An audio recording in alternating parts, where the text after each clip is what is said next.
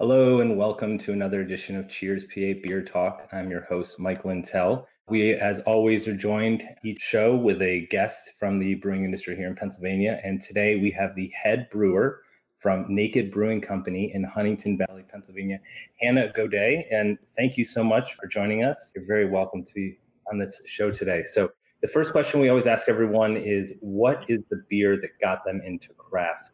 Do you have any fond memories of early beer drinking and saying, like, there's something here that I want to be about or know more about?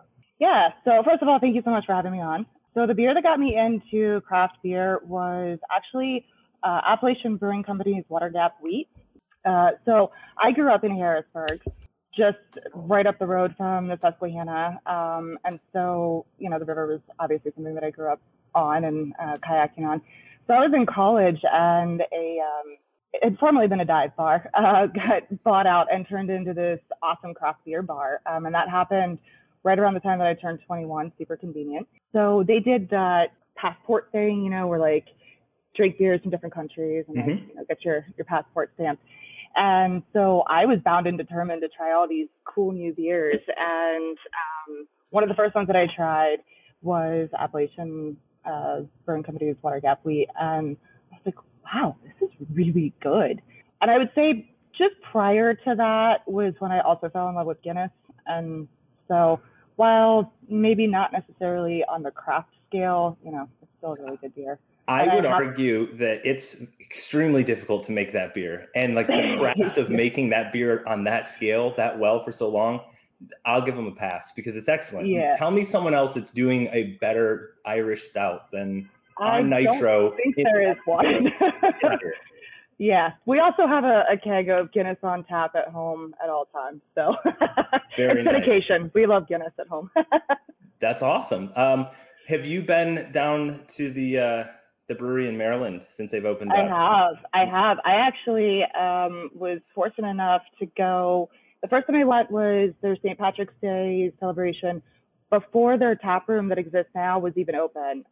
This would have probably been 2017 or 18. And I actually had the opportunity to meet the person that was the head brewer at the time. They've since moved on, but her name is Holly, and she is absolutely amazing. And so she and I became friends, and yeah, so I've been down there a number of times. That's amazing. Really impressive facility. Oh my goodness. And what a resource to have the ear of the head brewer. I'm sure that helped in your development and just the things that you gleaned just by that relationship. Yeah. And like I said, she's a wealth of knowledge and she's amazing. One of the other brewers, Sean, came from Charlie Pumpkin. So he's also a wealth of knowledge. Yeah. Oh my goodness. Yeah. Some of their blended sours are insane, which is probably, from what I understand, pretty near and dear to your heart. If you're not going with the throwback wheats, I mean, you're pretty sour centric, right? I do love sours. Yeah. Yeah. What about the blending in the sours? Is that your favorite part of it, or is it just the building the base beer and then seeing as it evolves over time and just the evolution of the different barrels? Yes. Great answer. Yes to all of that. No, I do love the whole process of sours and everything that goes into it. Oftentimes people ask me what's my favorite beer to brew, and that's a hard one for me to answer. It's not fair. It's not a fair question. It's not really, and honestly, the actual brewing process is not really all that different from beer to beer. I mean, there's some minor tweaks here and there, but it's really not all that different. So for me, the doing sours is where science meets art. Right. Mm-hmm. So you have the science that tells you this beer is going to ferment to X point and this is what's going to happen. And you kind of can anticipate that. But then the art form comes in when you're actually blending because it's so subjective. And this is actually applicable to any barrel age project where you're having to blend. So I always use the analogy that it's like an artist has this paint palette, right? And they see this beautiful sunset and they want to recreate that. And they have these beautiful colors on their paint palette. And so they're saying, okay, I'm going to use this orange and this red and this yellow and this purple. And, it's going to come together. It's going to make this beautiful painting. But it's kind of the same concept when you have all these different barrels. It's just your palette is actually, your tongue palate. And so you're tasting all these different barrels, which are so unique in each of their own rights. And so you have these different flavors and aromas and different levels of acidity, and some are funkier than others, and some are more, full-bodied than others. And so you have this idea in your mind of what you want this final product to taste like and what you want to create. And so you're using all of these different barrels to create that final product. So yeah, can you tell that I get? No, I love it. Barrel blending. If we're being completely transparent, I was caught in a daydream of blending cider for Big Hill, and just like some of the things that I got to taste in the barrel room from barrel to barrel that would never, because of just oxygen and time and all the different factors, but in that moment that you taste something, you're like, no one else gets to see or taste or feel this, but just seeing it at its peak of how great it is. And then other people enjoying it down the line, but just knowing how excellent that time in the moment is, it really anchors you in that moment, because it's hard work barreling beer, and like the amount of labor that goes into moving liquid around and everything. It's insanely difficult for the volume that you end up yielding. It's a true labor of love. Would you agree? It really is. And you have to put that into it, or it's just it'll come through as thin and lifeless. Like, you have to put a little bit of yourself into those types of beer to really, become one with the nature that makes that beer, if that makes sense. Absolutely. And I would actually argue that you have to put a little bit of yourself into every beer that you brew, regardless of whether it's, a barrel age or a blended project or whatever. So yeah, totally. You're totally right though. Okay. Well, also, I recently realized that you are celebrating your 1-year brewing anniversary. So congratulations, 1 year as head brewer. Yeah, I was just going to say, so 1 year as head brewer at Naked. Naked, yep. Yeah. How did you... actual, professional brewer anniversary was in July, middle of July. So we're pretty close. And that would have been 6 years. So. Yeah, congratulations to all of that. In your first year, did you have any beers that you really enjoyed making and that you're excited about seeing them evolve at Naked through the next couple of years? Yeah, so I'm very intentional with everything that I do, from recipe development to working with our artists on label design, to the social media marketing photos that are taken, to even the ad copy that is posted on social media. So I'm very, very, very intentional with all of those things. And I have this big picture in my mind of what I want something to be, or the thought or the emotion that I want it to evoke from somebody when they're drinking it, the experience that I hope somebody has when they're drinking any of the beers that I do. And honestly, every single beer that I do, I have that mentality about. So for me to be more excited about one than another is not necessarily something that I can say, it would be disingenuous. I completely understand that. And I think that that's really evident. I was reading through the copy on Effervescent Reflections. The thing that caught me was the chamomile. We grow chamomile at the house for tea, and it's such a pain to pick it. And you could have obviously gone to a much easier way to source your chamomile. But the fact that you're utilizing local Doylestown farm chamomile, now are you doing the picking yourself? Or are they letting you in the field? That's insane. It's so, but the smell of being around that much fresh chamomile, totally worth it. It was, honestly, that day was probably one of the most magical days that I've had in my brewing career, for so many different reasons. The people that own Barefoot Botanicals Farm, which is where we got the chamomile from, Linda and Eric, are just two of the most lovely people you will ever meet. They have such a special place in my heart. And then even more special than that was that my mom actually came out and was part of that day. Yeah. So that was really, really, really special. My mom and I both absolutely love chamomile.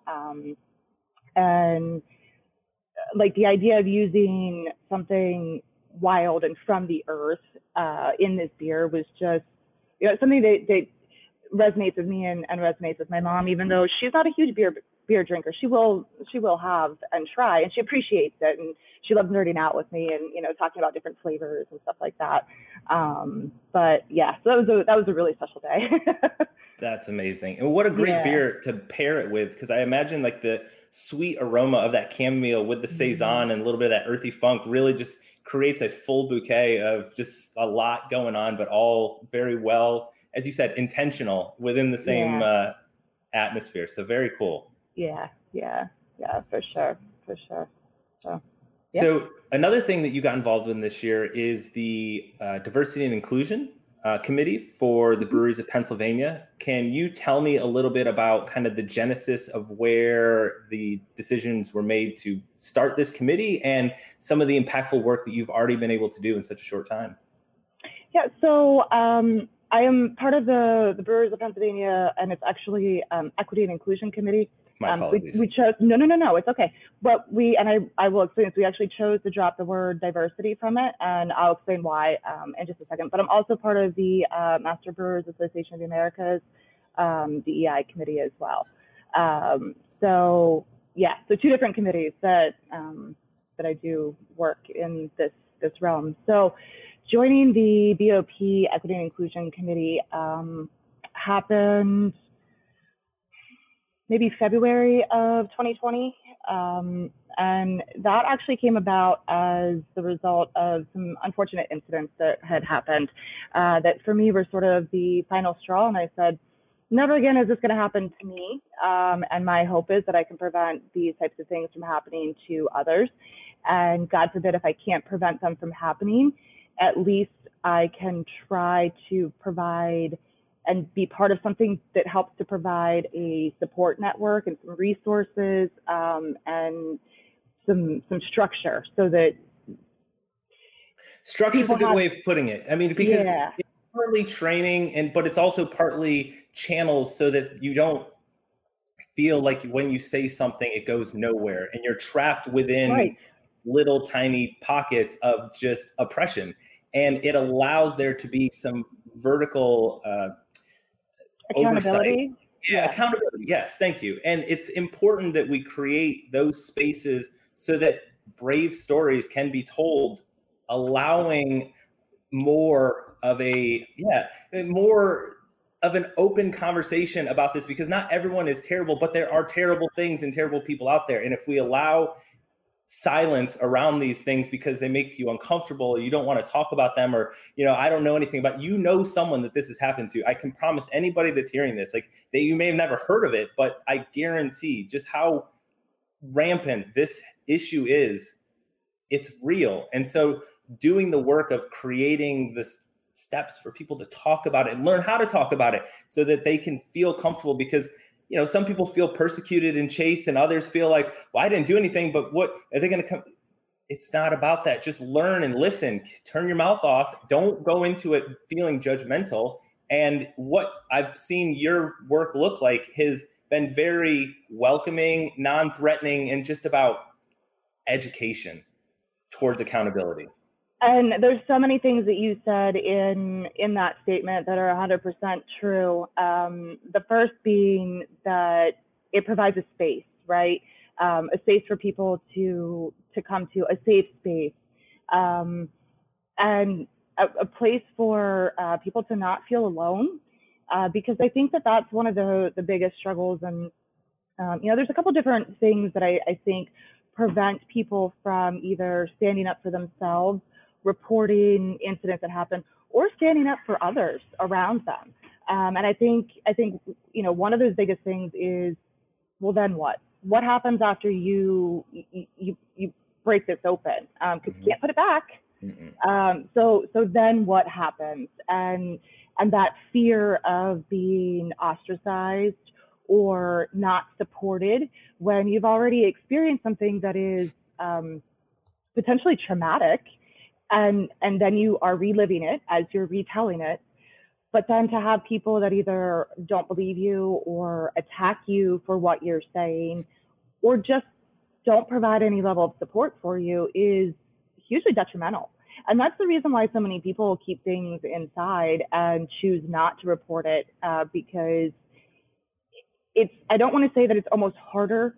Things almost become harder once you report it, but they kind of do.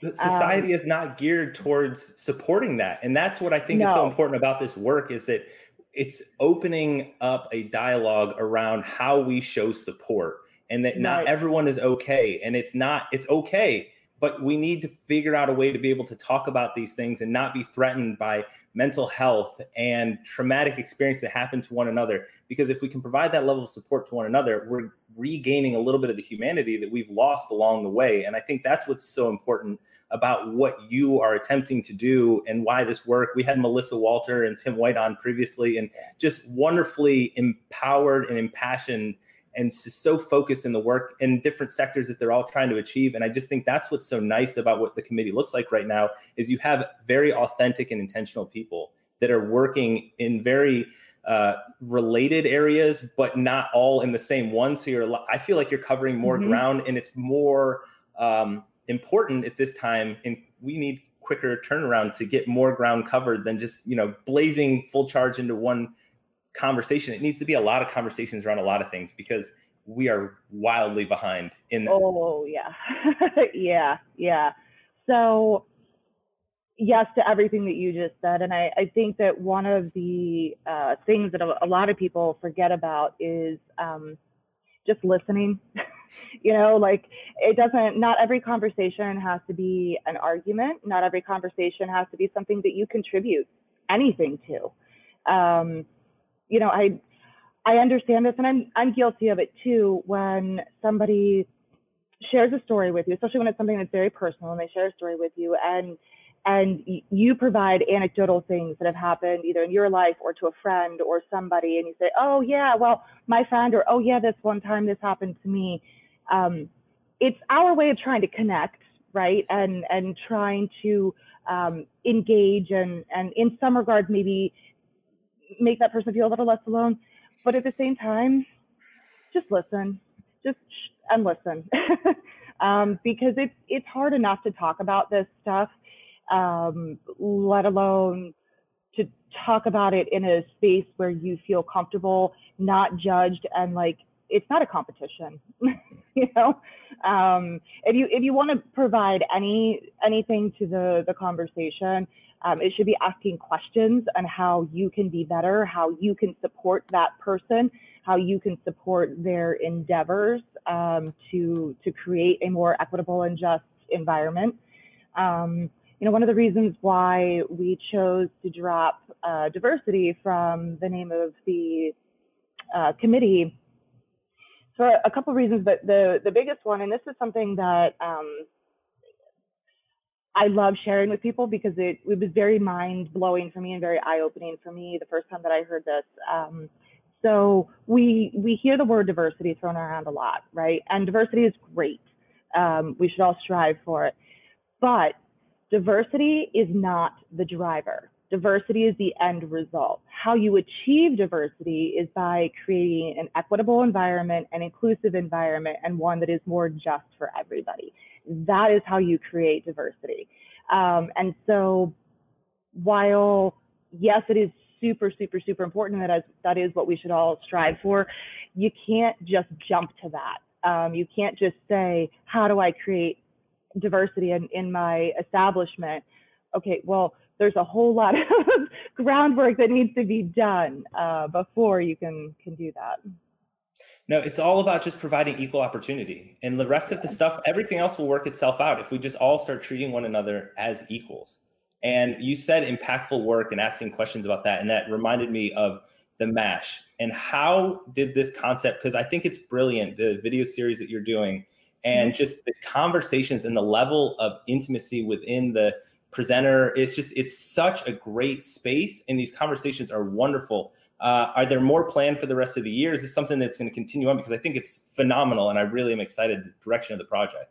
There are more planned for the rest of the year, yeah. How it came about, so it was somewhat of a collaborative idea, but I will say that Meg, who is the production manager or operations manager, sorry, Meg, I forget your title, for North Country Brewing. So she's the committee chair. She's also on the BOP board.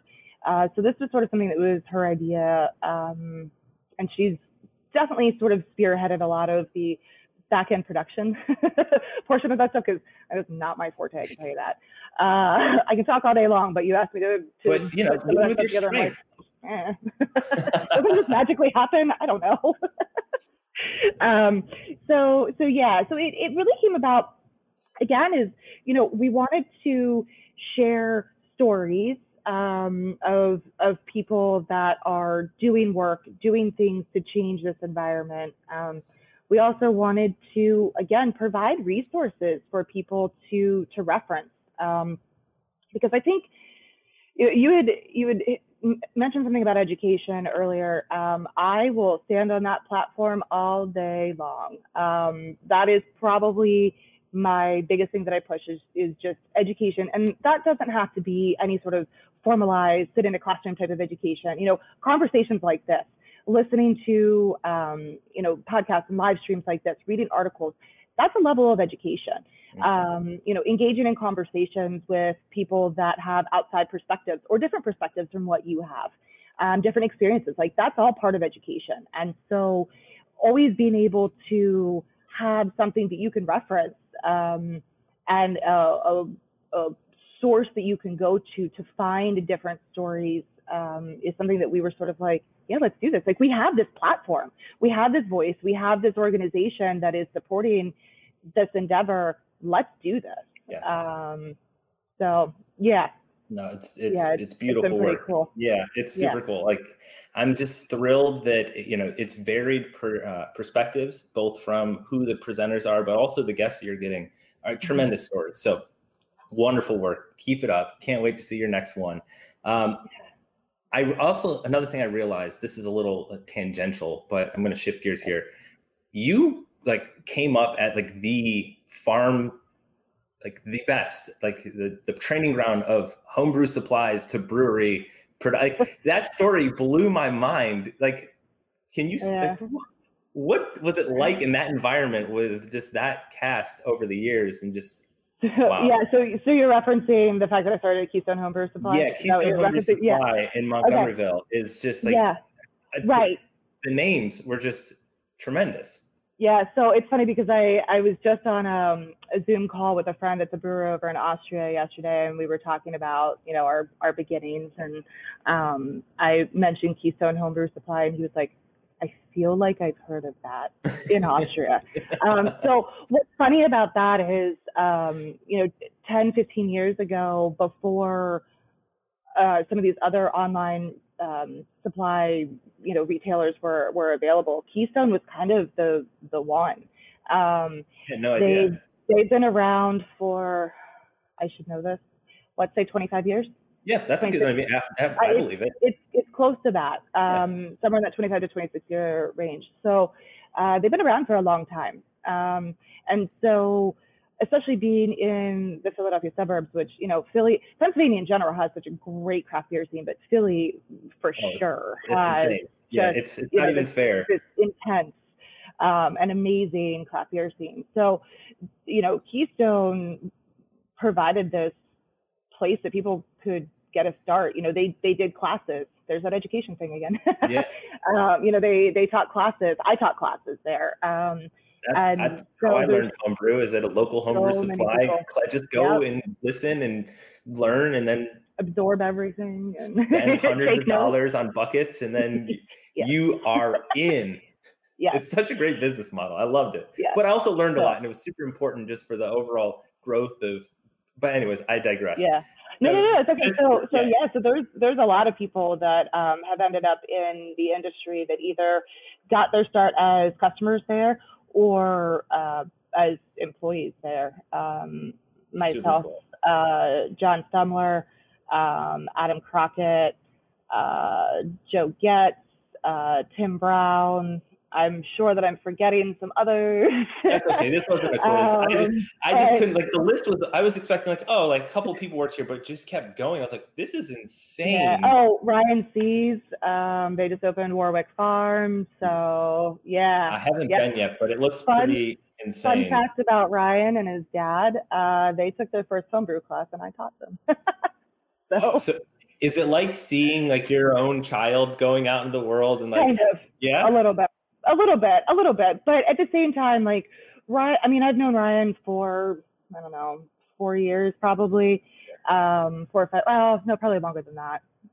It doesn't matter. Anyway, and so they've been building this brand and working on it for a number of years. So, yes, I'm so excited for them. Like when they did their first farm beer garden weekend, I took them a bottle of the champagne and Nice. like this is a big moment. And I'll probably do the same whenever they open their tap room because they're dear friends of mine. They're amazing people, and they're proximity wise they're less than 20 minutes from Naked. So anytime I need something in a pinch, I'm like, hey, friends. But hey, everyone does it, and I think that as long as you play nice and you don't return things dirty, like it's fair game. So there's nice community among brewers, and it's not all, not everyone, but like the majority, I would say over majority is extremely friendly, and absolutely. And then even more of a wider net are willing to work together in some regard, at least one time, to just see what it's like. Yeah, no, I think it's awesome. For sure. I always tell people, play nice in the sandbox, because if you don't play nice in the sandbox, everybody knows that you're the mean kid, and then you create this bad reputation and nobody wants to play with you. And that gets real freaking lonely. Yeah. And beer's fun. So you don't want to be by yourself with beer because then that's bad. No. But I love people. So I couldn't tell, honestly. It was really difficult getting you to show any personality or come out at all. But, I think really we managed. Shy. I'm aggressively friendly. I'm like a golden retriever. It's what I always say. Because I'm an aggressively friendly blonde shedding breed. So. Well, I think that you are the perfect face for, and I have to admit something here. I have a problem saying the word naked because I have a little bit of Southern twang from growing up in the South, and I say naked. And so I've been naked brewing this whole time, and I'm like, no, it's naked. And it's like in the mirror, it's naked.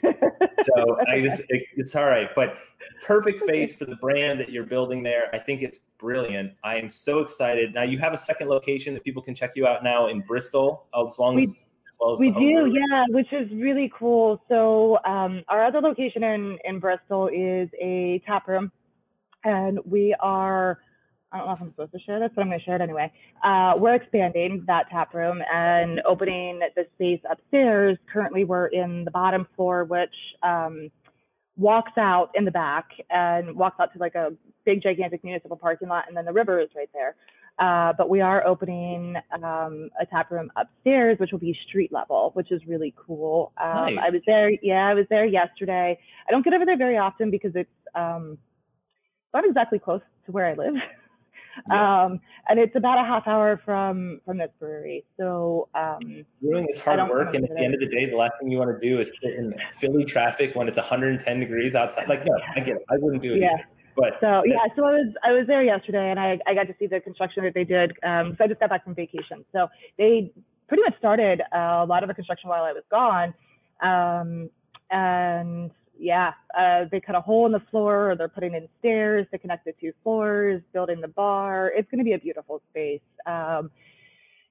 Super, super eclectic, kind of funky, but kind of with this warm and welcoming vibe. Yeah, it's gonna be really cool. It's gonna be really cool. So essentially, it's gonna mirror your personality. That like they've found a way to capture the magic sauce and just say, all right, just give us some of that magic, and then we can franchise it out. I think it's great. It's wonderful just how you have taken a hold of a strong, small brewery and really kind of given them direction and focus, as well as them being a place where you can speak out on larger issues without fear of like, hey, we don't do that here. It's not that kind of, you know what I mean? Like, I feel like it's so important when you work in this industry to be in a space that you're supported by who you work for.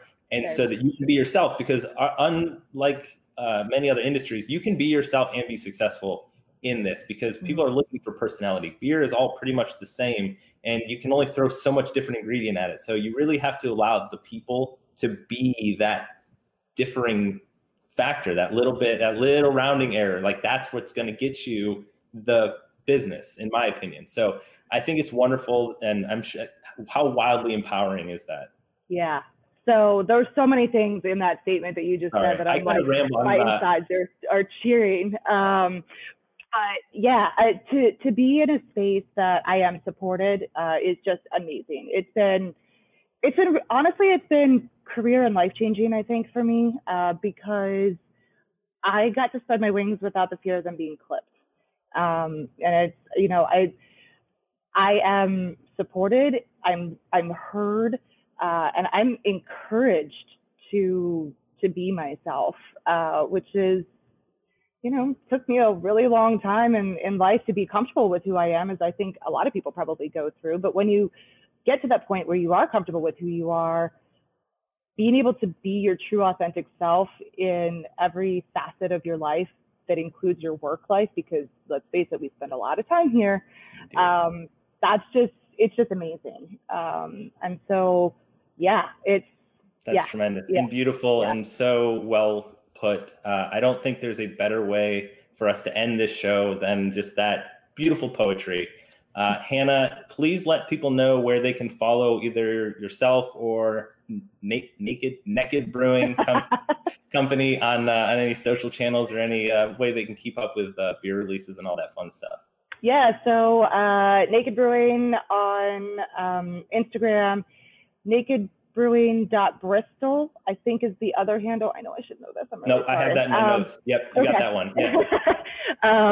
And then on Facebook, it's the same thing. So cool. Naked Brewing and Naked Brewing Bristol.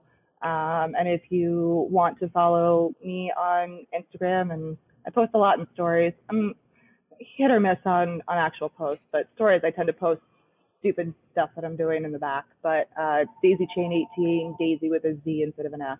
So I actually caught a little bit of like collateral damage from your last Shotgun Friday. Chris from La Cabra is a good friend, and I was like, "Why are you shotgunning beers?" And then I followed the channel back. I'm like, "Oh, that's my guest for next week. That's awesome. Cool vacation." Wow. Yeah. Thank you so much for your time. Head brewer, not a female brewer, y'all. It's just brewer. It's not gendered. It's just brewer. Head brewer, Naked Brewing Company. Check them out. Their beer is tremendous. Once again, I'd like to thank Hannah Godet and Wise Markets for making all of this possible today. I'm your host, Mike Lintel, and we will see you next time. Cheers.